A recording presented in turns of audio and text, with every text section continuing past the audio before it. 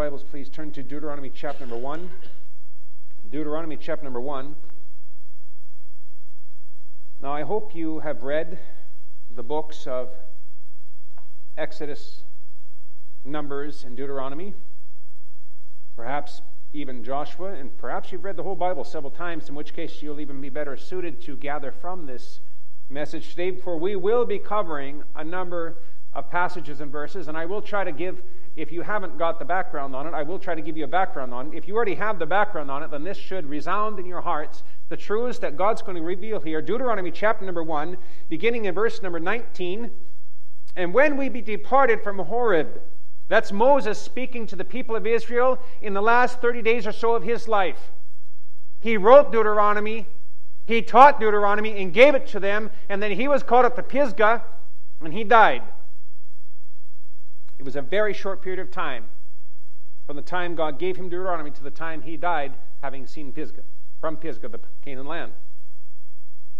And he's reminding them of Horeb, that place where they who had left Egypt, who had found salvation from their wicked sin and the path of sin, who had gone through the Red Sea, a type of baptism, consecrated life unto the Lord God, who had walked with their God in all of the troubles of the 3 months leading up to the place of God's instruction, teaching, promises. And if that is not a picture of the spiritual life, then I don't know what is. And sometimes it seems like I've had to go back and forth and around and about. But Horeb is a place. You know, when God came down and began to teach and preach, speak to the people, revealed unto them just a little of His holy presence on that mount. You know, even the rocks couldn't stop from catching a fire. My friend, I don't know exactly what kind of salvation you've got, but if your heart is not aflame for the Lord God, then you have drawn too far from Horeb, or you have not even walked on that holy ground, because even the rocks smoke and come alive in His presence. Praise God. Yes. He is alive, and He is that mighty and that holy. Praise the Lord. Yes. But they left Horeb because God had called them on to something. You know, here's the pathetic aspect that we oftentimes have. The land of Canaan, what do you think about? Milk and honey and sweet things. It was never supposed to be that. It was a place of accomplishing God's judgment on unrighteousness, long overdue. It was a place of walking in faith and watching God conquer giants that were unconquerable. It was a place and a time of bringing about God's promises long awaited for. And more than that, it was a place of continuous, abiding purity of presence, because less than that brought about the very swift results that was pronounced from Mount Gerizim.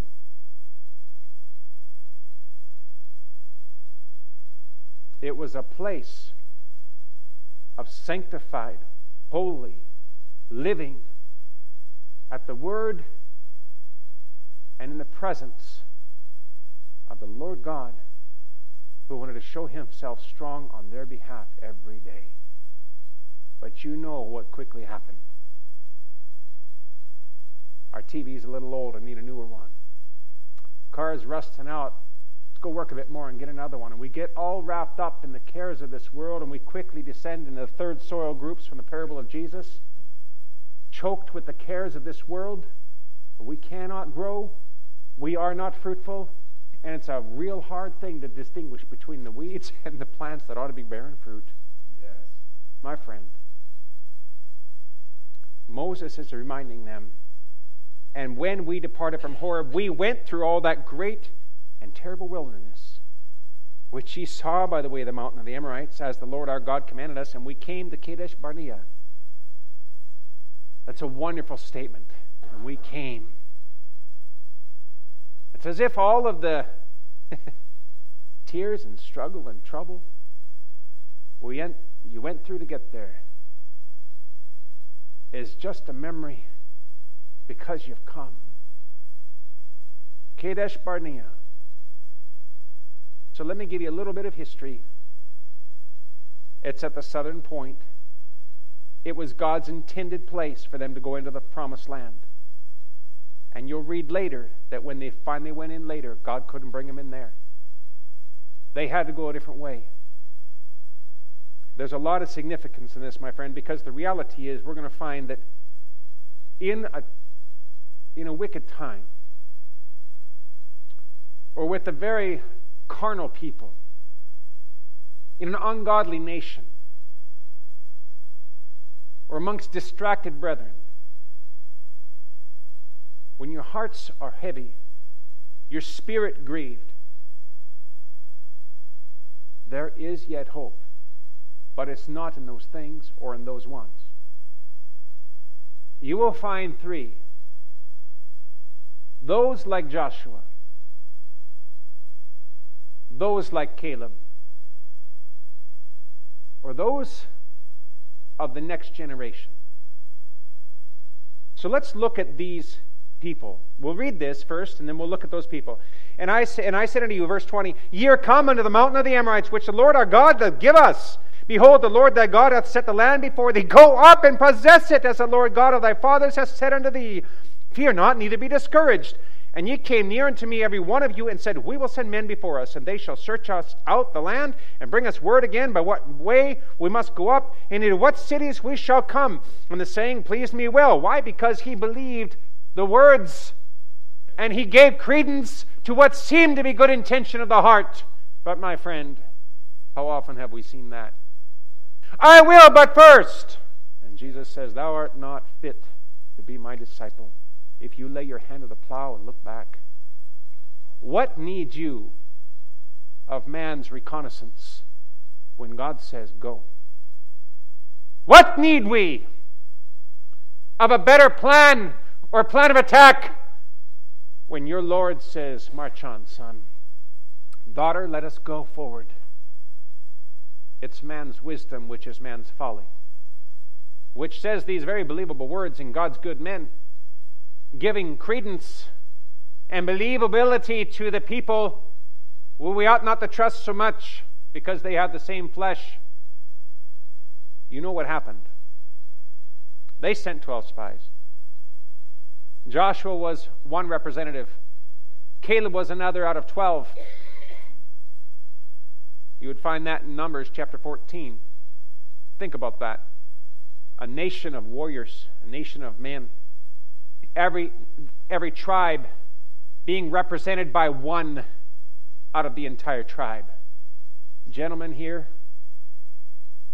for the state of Ohio, who in our small room would be voted by all of the spiritually minded of Ohio as that brave, that valiant, that righteous, that holy and zealous person with wisdom of God, discernment of mind, ability among men, leadership of the right kind to send forth with 11 others of this entire nation. Do you understand the position of responsibility? Do you understand the weight of this thing? We pass over these verses. It was not small. Praise God. But we read further. Verse 23, and the saying pleased me well, and I took 12 men of you, one of a tribe, and they turned and went up into the mountain and came into the valley of Eshcol and searched it out. And they took of the fruit of the land in their hands and brought it down unto us and brought us word again and said, It is a good land which the Lord our God doth give us. Did you need to see that to know that? Did you need to be told that by 12 men tried and true? Was it not enough that God said it? Was it not enough for us that God pointed us forward? Notwithstanding, you would not go up, but rebelled against the commandment of the Lord your God. And ye murmured in your tents and said, Because the Lord hated us. He hath brought us forth out of the land of Egypt to deliver us into the hand of the Amorites and to destroy us. Whither shall we go up? Our brethren have discouraged our hearts, saying the people is greater and taller than we. The cities are great and walled up to heaven. And moreover, we have seen the sons of the Anakims there. Who exactly did we think was going to inhabit the most delicious, delectable place around? The weakest of all the nations? Just exactly who did you expect to confront on the place and the ground of all of God's blessings? Who did you think was going to possess, to lord it over the places of those historic moments and locations where God met with man, where God gave a promise, where God called us out? Who exactly did we think was going to take over and possess this land when God's people have been sidelined in Egypt for some period of time? It will not be left fallow, my friend. The devil will be sure to take it up. And he will not leave it weakly defended. And it's a strange thing when a Christian says, I'd love to do that, but... Well, number one, you missed the first thing. Not supposed to be you doing it. It's supposed to be you obeying and watching God do it. It's never supposed to be on you and I. But without our activity, without our decision, without our action forward, without our trust, without our faith, without steps that go along with faith, no, there will come another generation. The people is greater and taller than we. The cities are great and walled up to heaven. Moreover, we have seen the son of the Anakims there. Then I said unto you, dread not, neither be afraid of them. Moses was not expecting this result because he trusted and thought better of the people than they deserved. The Lord your God, which goeth before you, he shall fight for you, according to all that he did for you in Egypt before your eyes. What was Moses' problem? Moses, you're blind. Been up there on the mountain with God so long you can't even see straight. Well, I think that's true. I think Moses was blind to what caught their eye. I don't think he could see straight as they thought. God bless every single one who is so blinded by the word and the presence of the Lord God, who is so enraptured by the presence and the person of the Lord Jesus Christ, who has called you to be as he and has made you every promise that could be written in these books. Praise the Lord.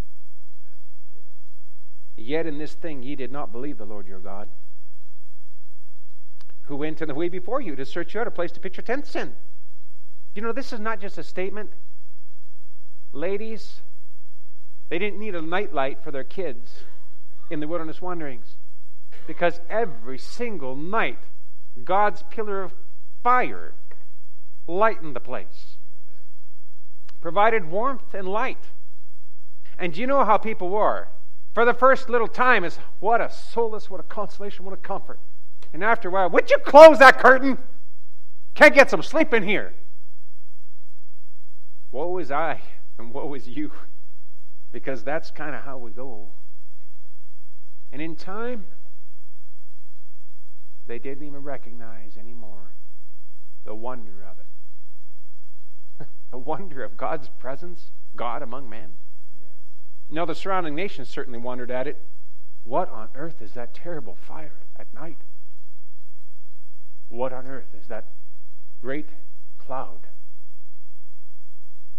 And you know what's strange? It stays in a place.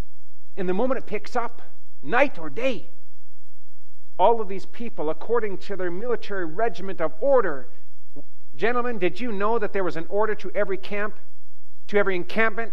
Every tribe had its place. Every tribe had its place in the encampment. Every tribe had its place around the temple tabernacle. You could not get out of place. You had to get your place together. Ladies, you had a place in that. You had to be ready to travel night or day, morning or night, evening or winter or summer, made no difference. The moment you heard the news, God is moving, you got it all together.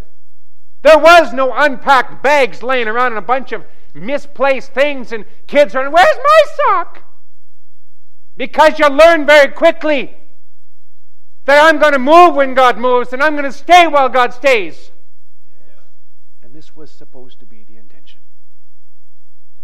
And Moses is reminding of them, who went in the way before you to search you out a place to pitch your tents in. Don't you even remember? Just when you thought there was going to be no comfortable... You ever been out camping? You thought you did a great job clearing the land?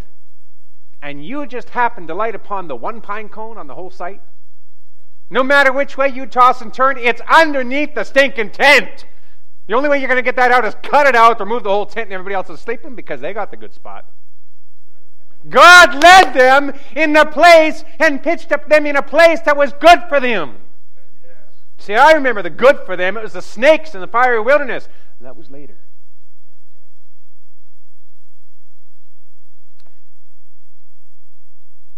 Who went the way before you to search you out a place to pitch your tents in, and fire by night to show you by the way you should go, and in cloud by day. And the Lord heard the voice of your words, and was wroth, and sware, saying, surely there shall not one of these men of this evil generation see that good land which I swear to give unto their fathers, unto your fathers. Save means except Caleb, the son of Jephunneh, he shall see it, and to him will I give the land that he shall trodden under, and to his children, because he hath wholly followed the Lord. Also the Lord was angry with me for your sake, saying, Thou also shalt not go into thither. But Joshua the son of Nun, which standeth before thee, he shall go in thither, and encourage him, for he shall cause Israel to inherit it. Moreover, your little ones, which ye said should be a prey, and your children, which in that day had no knowledge between good and evil, they shall go in thither, but unto them will I give it. And unto them will I give it, and they shall possess it. But as for you, turn you and take your journey into the wilderness by the way of the Red Sea. And you remember the story? They said, oh, no, where will we go now? And God said, it's too late. I'm done with you, and I will be an enemy against you until every man jack of you and every woman is dead. And I will take your children and do with them, but I will no longer do with you. I'll walk with you, and I'll be there, and I'll bring every one of you swiftly to a grave. I will do with your children what you would refuse to do. Mother and Father, I just want to stop and kind of interject something for a moment. There's a lot of people that cower from their responsibility as a parent. You know what responsibility as a parent is? First and foremost, is to raise your children to fear God. And you cannot teach what you do not know. What is fear, God? The fear of God restrains you from everything you shouldn't even touch. The fear of God constrains you, meaning guiding and directing you upon a course. The fear of God is the basis of your reasoning. The fear of God is the substance of your hope. The fear of God is that inward tremor of heart which says, Abba, Father, I love thee. Thou art to me more precious than anything. Because he is dearer than any.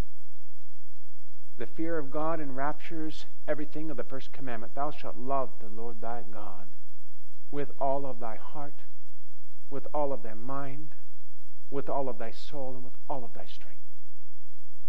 The fear of God, my friend, cannot be taught. As it says, it must be caught. You cannot teach what you do not truly embrace, know, and act and have. And you cannot fault your children when you yourself have led them a hypocritical and a pharisaical path, saying, do as I say and do as the preacher says, but as for me.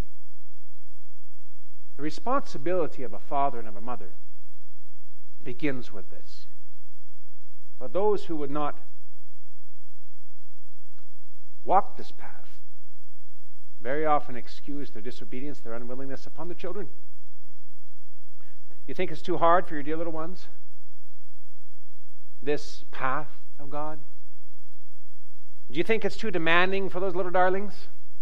How many times has a preacher been told, well, I'll come to morning service, but my kids need to be in bed by 8:30? That's pathetic. You know, my children have been in church since the very first service on the way back from the hospital. We have always been before anybody else. We have almost always stayed later than anybody else. And Baptist churches who love each other We fellowship a lot.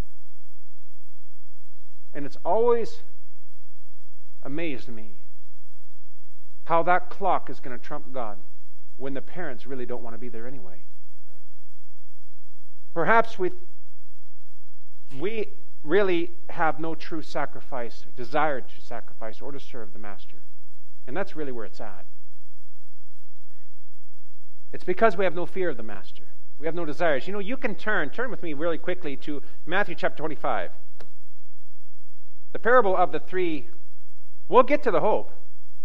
But like I said, we're not going to go with an effervescent hope where there is no substance to it. Repentance must come before this joy of a purged and a clean heart with a renewed spirit.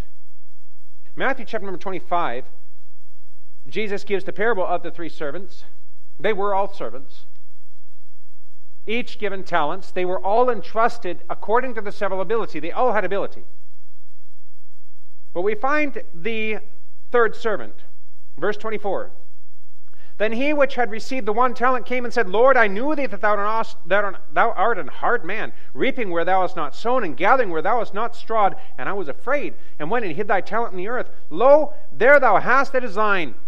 And the Lord answered and said unto him, Thou wicked and slothful servant, thou knewest that I reap where I sowed not, and gather where I have not strawed. Thou oughtest therefore to have put my money to the exchangers, and then at my coming I should have received mine own with usury. Take therefore the talent from him, and give unto them which hath 10 talents. For unto everyone that hath shall be given, and he shall have abundance, but from him that hath not shall be taken even that which he hath. And there are, as I find in this passage, 5 things that this servant had not. Very interesting. This is a recent thing that God revealed to me. What was the first thing he had not? He had no true love for the Master. Look what he called him. I knew thee that thou art an hard man. What kind of child says to his parent, I know that you're a hard person. You're a hard person. Wow. Says an awful lot, doesn't it? Yes. Reaping where thou hast not sown. Gathering where thou hast not strawed. You're demanding. It's all on the back of others.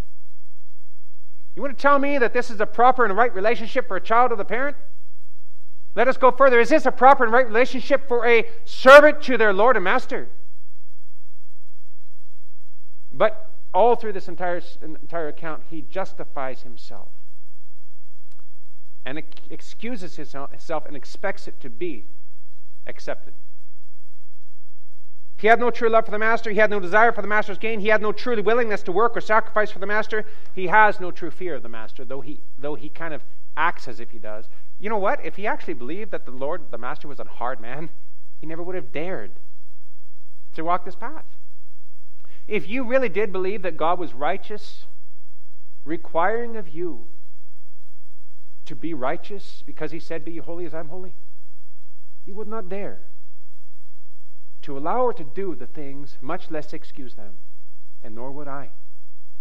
And when we do, we prove to ourselves and to all around, God already knew it. We really don't fear God. He had no servant's heart. Though he was called a servant, he was trusted as a servant, he was given the blessing and intended reward of a servant. Back to Deuteronomy. The Bible says, actually, let's not go to Deuteronomy. Let's take a look at Joshua for a moment. Actually, there were some things common between Joshua and Caleb. Numbers 13. We'll just look at some scriptures here. Numbers 13, verse 6 and 8. Of the tribe of Judah, Caleb the son of Jephunneh. Verse 8, of the tribe of Ephraim, Hoshea the son of Nun. Here's where we find Caleb and Joshua, those trusted, valiant, faithful, wise men to lead men who were chosen, the top representatives, bold and courageous, faithful and true of the entire nation. Take a look in the next chapter, Numbers chapter 14, verse 6. And Joshua the son of Nun and Caleb the son of Jephunneh, which were of them that searched the land, rent their clothes. Why? Because the people began to whine and complain and freak out. And these 2 faithful out of 12, in a show of their great despair and agony of heart, tore their clothes and said, What are you doing? What are you saying? They spake unto all the company of the children of Israel, saying, the land which we passed through to search it is an exceeding good land. If the Lord delight in us, then he will bring us into this land and give it to us, and give it us, a land which floweth with milk and honey. Only rebel ye not ye against the Lord, neither fear ye the people of the land, for they are bread for us. Their defense is departed from them, and the Lord is with us. Fear them not. But all the congregation bade stone them with stones. And the glory of the Lord appeared in the tabernacle of the congregation before the children of Israel. And this is where God says, pronounces his judgment upon the people and his mercy upon Joshua and Caleb. In Numbers 32 and verse number 12, you have God's testimony, God's commendation of these two men. You know, it's not a small thing. It's just one verse out of all the thousands you have in the book of Numbers. But I'll guarantee you, if your name was here, it would be probably one of the greatest verses in the Bible. But verse number 10, the Lord's anger was kindled at the same time, and he sware, this is God's word, and he sware, he made a vow, saying, surely none of them that came up out of Egypt from 20 years old and upwards shall see the land which I swear unto Abraham, unto Isaac, and unto Jacob, because they have not wholly followed me, save, except, oh, this is a good news, Caleb the son of Jephunneh, the Kenizzite, and Joshua the son of Nun, for they have wholly followed the Lord. How would you like them apples? Praise the Lord. But it didn't just happen to them. They were men that God could say this about. Take a look at Joshua. You know, we found him first in Exodus 24. We're not going to go there. You can turn to Exodus 33. We find Joshua first going up on the mountain with Moses in Exodus 24. But we're going to look at Exodus chapter 33. You know, it was very few people that ended up on that mountain, and nobody stayed up there with Moses. Joshua did. He waited for him. Exodus 33. What kind of a young man has that kind of character? To go up on a mountainside that's aflame. Have you ever been in a forest fire? I grew up in Western Canada, in the bush country. We have survived numbers of forest fires, and everybody there had to lend a hand and try to fight it. Now that is a fearful thing. When you're going to go out there in those burning woods with pine needles, maybe this deep sometimes deeper, which are like gasoline, and you're going out there with your shovel and your rake, brother. You want to talk about feeling like a pipsqueak out of place?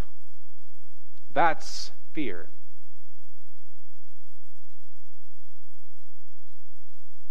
Joshua went up on this mountain with God's presence, and he stayed in the silence, waiting for Moses, the man of God, to return. Everybody else down in the camp, they've gone the whole cycle of excitement, so let's build us an idol. Hey, preacher man, make us another god. Joshua stayed on the mountain. He was quite a young man. In Exodus chapter 33, we find something, verse number 8. And it came to pass when Moses went out unto the tabernacle that all the people rose up and stood every man at his tent door and looked after Moses until he was gone into the tabernacle. And it came to pass as Moses entered into the tabernacle, the cloudy pillar descended and stood at the door of the tabernacle. And the Lord talked with Moses, and all the people saw the cloudy pillar and stand in the tabernacle door. And all the people rose up and worshipped every man in his tent door. And the Lord spake unto Moses face to face, as a man speaketh unto his friend. And he turned again into the camp, but his servant Joshua the son of Nun ran away. Is that what happened? No, it says, but his servant Joshua the son of Nun, a young man, departed not out of the tabernacle. So you find Joshua before this, alone on the mountainside of God's presence, with fire and smoke and these terrible thunderings. And everybody else in the camp saying, we're going to die. Nobody else was allowed to touch that mountain. Joshua's up on the mountain. Right after that, he comes down on the camp. It's a noise of war. No, it's a noise of partying. And they remove the tabernacle outside of the camp. And Moses comes with Joshua in the tabernacle and God's presence comes, Moses starts going back between the intermediary, and guess who stayed in God's presence? What do you have in Joshua? You have a young man whose heart was holy for the Lord God. You don't find him an exceedingly brave man. There's a reason why in 2 different books we find multiple instances where God encouraged Joshua, where God told Moses to encourage Joshua, where Moses told the people to encourage Joshua, and where God in Jesus, as the captain of the Lord's host, had to come and encourage Joshua. He wasn't exactly the bravest, most zealous man around, but he was zealous and holy-hearted, and he loved the presence of God, and he knew what it was to dwell there.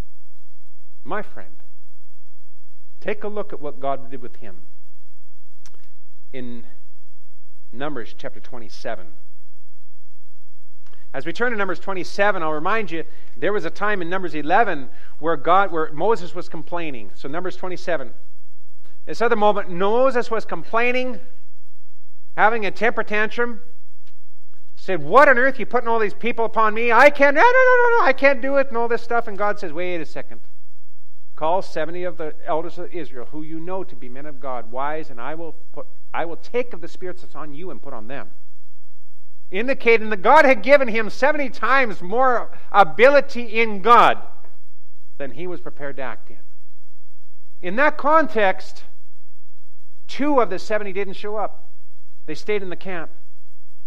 When the Holy Spirit of God dwelt and filled these men, they all began to prophesy with the power of God, and 2 of them in the camp started prophesying too. And Joshua stood up and said, "Stop them." Moses, tell them to stop. What was he concerned about? He was the preacher's man. He was God's man first. And he was in Moses' corner. You read that yourself if you like to. You would find that in Numbers 11. And Moses says, hey, envious thou for my sake? Don't fuss about it, Joshua. It's nothing on me. And this isn't about me. I appreciate your concern. I appreciate your loyalty. I would that all of God's people were filled with the Spirit of God and could prophesy. Joshua, he was God's man.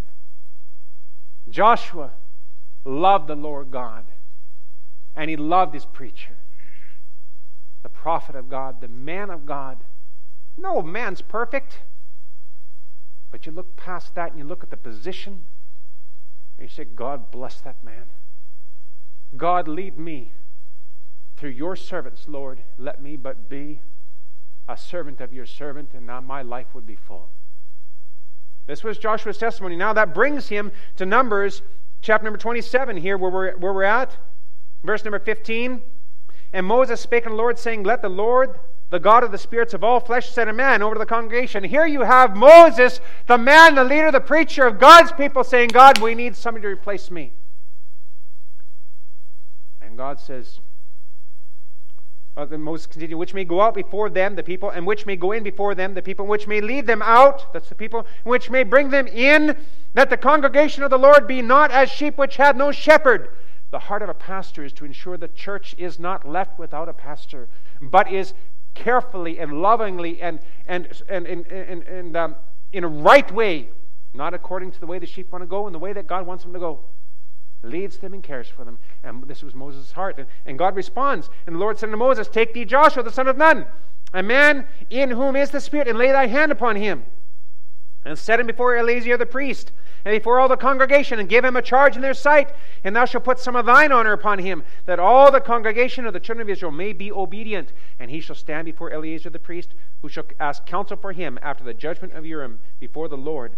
At his words shall they go out, and at his words shall they come in, both he and all the children of Israel with him, even all the congregation." And Moses did as the Lord commanded him, and he took Joshua and set him before the Eleazar the priest and before all the congregation, and laid his hands upon him and gave him a charge as the Lord commanded by the hand of Moses. And you would find in Deuteronomy 34, the last chapter, in verse 9, that it was recognized by God and all Israel that Joshua was filled with the Spirit of God because of the laying on of hands of Moses. My friend, this man who gained one of the 2 exceptions from all of the men of war, all of those who were old enough to make a decision and be accountable for the leadership and the protection of the nation, This man was one of the two exceptions of the adults.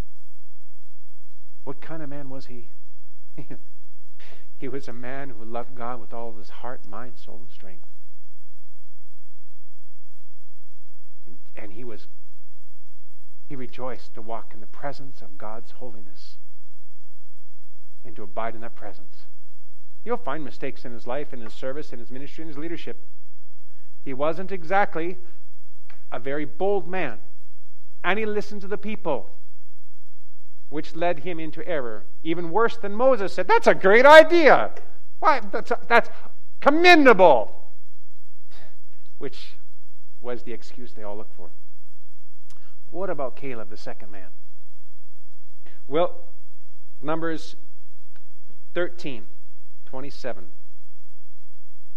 Numbers 13:27. You want hope in this time? You're not going to find it in all the religious. You're not going to find it in all the fancy, flowery words. You're not going to find it in this and that and there. You're going to find it in the Lord God. Amen. Yes. And the Lord God, his eyes run to and fro throughout the whole earth, seeking what? Charismatic individual. No, he's seeking them whose heart is perfect towards him. Because he's willing to work with a rough branch whose heart is pure and holy towards the Lord God, who is trying to keep themselves untainted from all the flesh in this world because of a high respect and honor to the Lord God. God's not looking for the special of this world. He's looking for that which is simple and refused of this world. In Numbers 13, verse 27, Joshua and Caleb and all the other 10 of the 12 spies are giving a report, and they told him, saying, we came into the land whither thou sentest us, and surely it floweth with milk and honey, and this is the fruit of it. Nevertheless, but wait. The people be strong that dwell in the land, number one, and the cities are walled. Well, go figure. And very great. And moreover, listen carefully. We saw the children of Anak there. The whole world knew where they lived. Just exactly what was the expectation? Probably the same expectation of most Christians today. You're going to go and confess your sin, repent before the Lord God. You say, he's forgiven me. Fine, that's good. Great, everything's happy, hunky-dory now. Let's go on and enjoy the fruit and the milk and the honey and a good life and a good wife and kids that never need a spanking, and myself, I'll just shine. Until you look in the mirror of God's Word and he says, hey, you got a smudge? Oh, where? No, it's the whole thing. You're like, I don't want to see that. Why you didn't tell me that? I thought you loved me. I do love you, son. Daughter, you're very precious to me, and that's why I'm telling you that. Oh, but I can't change that. Yeah, well, you know what? You were never able to battle these giants. And you never will be able to. Do you want God to battle the giants for you?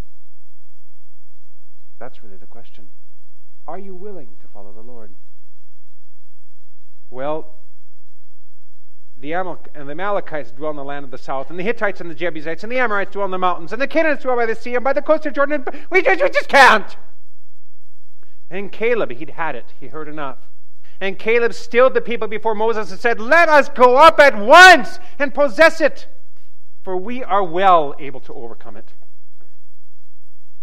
You find a different sort of a man in Caleb than Joshua. Joshua, he was God's choice for spiritual leadership. Caleb, he also was God's choice in many ways. But he was a bold and zealous servant of the Lord who operated with great faith. You know something I learned from Brother Tyler this morning? And this I didn't know. Caleb's Mountain, that was in the region or at the very site of Sarah's tomb. Well, that's thought-provoking. You know, if you read John chapter 4, Gospel of John chapter 4, and you read about Jesus who had to walk through Samaria, and you find out where he sat on Jacob's well, and you read your history, you read the Bible, and you find out what happened in that valley of Jacob's well, the history that's there is incredible. If anybody had a religious reason to have confidence in where they were at, there was Mount Gerizim and Mount Ebal, the constituted beginning of a constituted country. You had Jacob's well, which goes all the way back through Abraham. You had these holy places all through Israel's history. And there Jesus sitting on it, and he comes along this Samaritan woman who's half and half, which is all of idolatry, claiming these spiritual relics and holy sites. And I found it interesting, based on Judges 1 and Genesis, and I forget the other passage, that was indeed the place of Abram's burial place. And there were 3 giants. And that was a mountain fortress, doubtless, of 3 famous giants. You find that in Judges chapter 1. And in Joshua chapter, I think it's 14. Think about that. This place of spiritual significance. Who now possessed it, ruled over it, guarded it, and scared everybody away? 3 giants, not 1. It was a mountain which was always a fearful place to attack. A mountain fortress was always one of the most fearful places to attack. I want you to grasp all of these things as we think about Caleb. Because in Joshua chapter number 14, you have that famous passage. We need to read that. Joshua chapter number 14.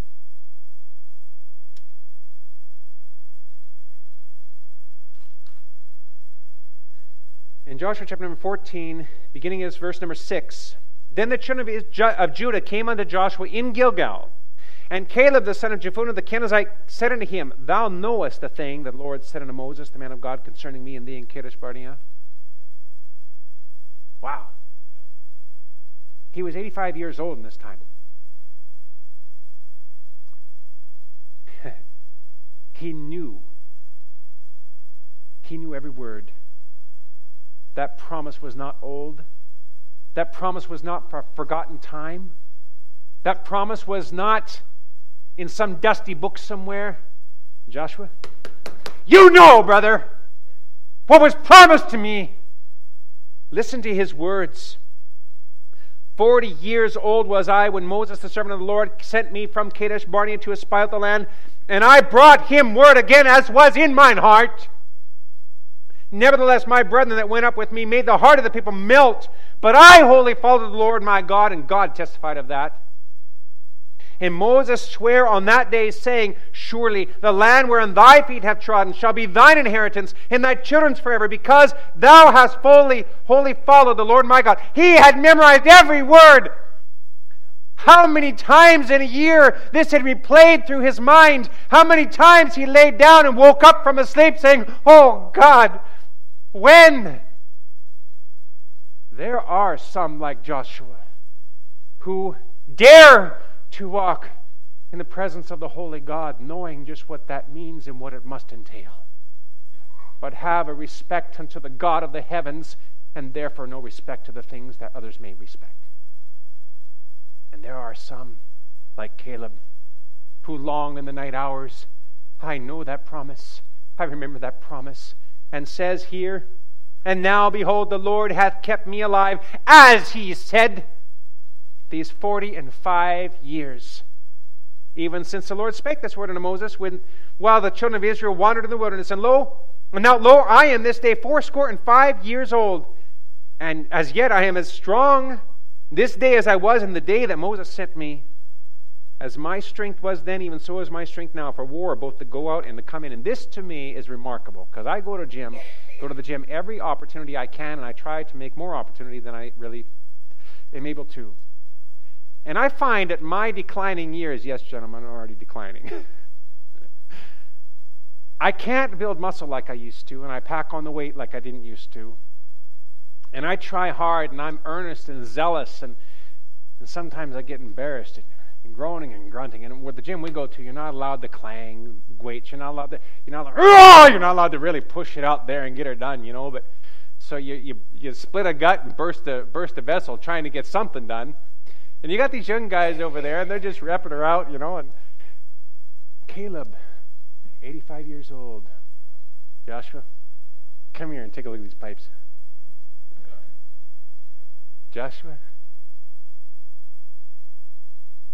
God has done something, brother. This is my day. You give me that mountain, the mountain fortress of those 3 giants. I want it, man. It was my promise.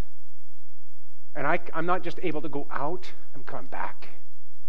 This is going to be God's battle. It's going to be done. And you read about that. And if it doesn't get you stoked, I'll tell you, your furnace is in serious need of repairs. Oh, my goodness. And you read about Caleb, and you say there's a man. There's one who wasn't just faithful and righteous, he had such zeal and desire. And it wasn't done when it was done for everybody else. He was biding his time. He was over. I got a picture of a Brother Schaefer. Some of you may know him. His wife sent a picture out there of this brother doing a horizontal, what do they call it?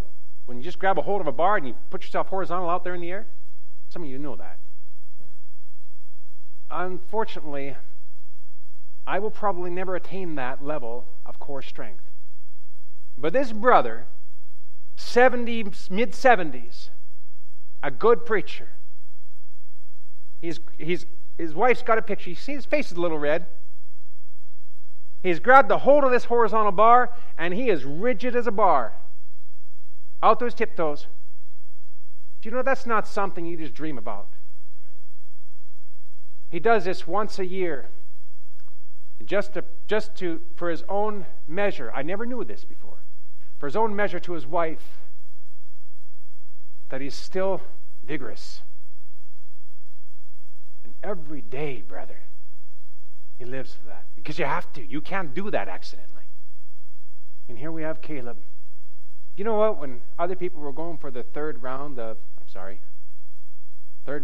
pumpkin pie, that hits a little close to home.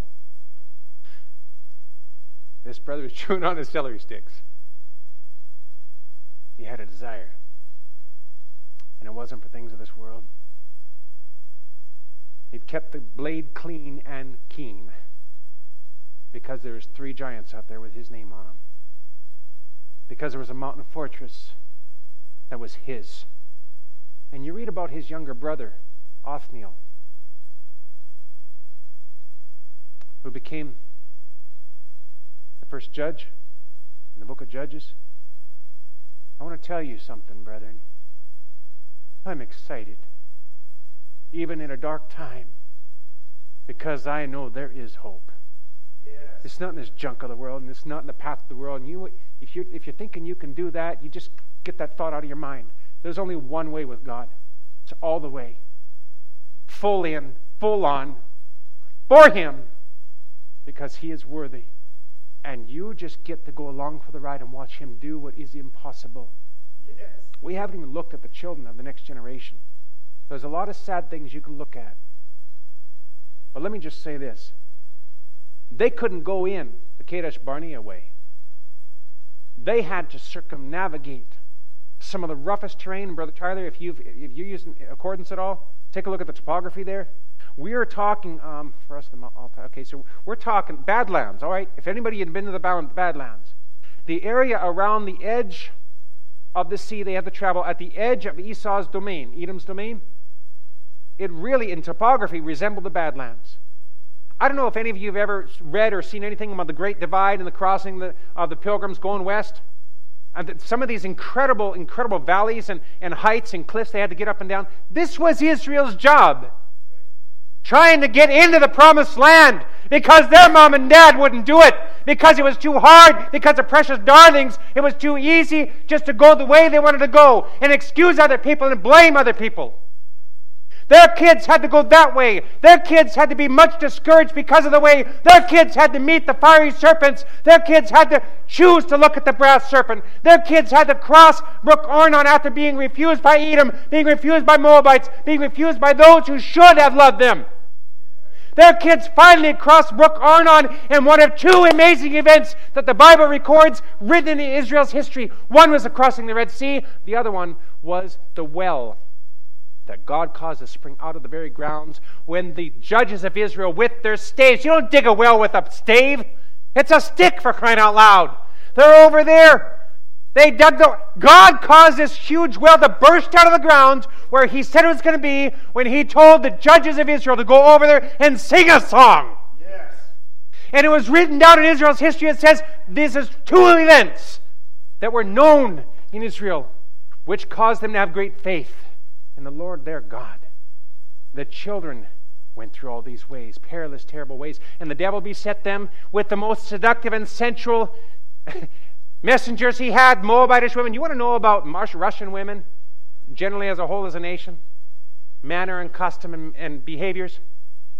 Learn about the Russian women, you'll understand what happened with the Moabitish and the Midianitish women. I loved the Russian people. And God loved the Moabitish people. And the priest of Midian was Jethro, Moses' father-in-law. But they learned ways and manners that seduced, and over 24,000 men of Israel died. That was on that other way. You know something, friend? You can excuse a lot of things. There's no hope in that. You can trust the Lord God and walk forward on His command. Do what He said to do, as He said to do it. There's hope in that. You say, I don't think so. Well, God may just have to let you slumber in the wilderness or work in Egypt and raise up another generation who will obey. The sad thing is they won't have what you had. They won't have that opportunity. Theirs may be beset by thorns, briars, and snakes. Theirs may be beset by temptations that they would not have had otherwise to deal with. And not all of them are going to make it through.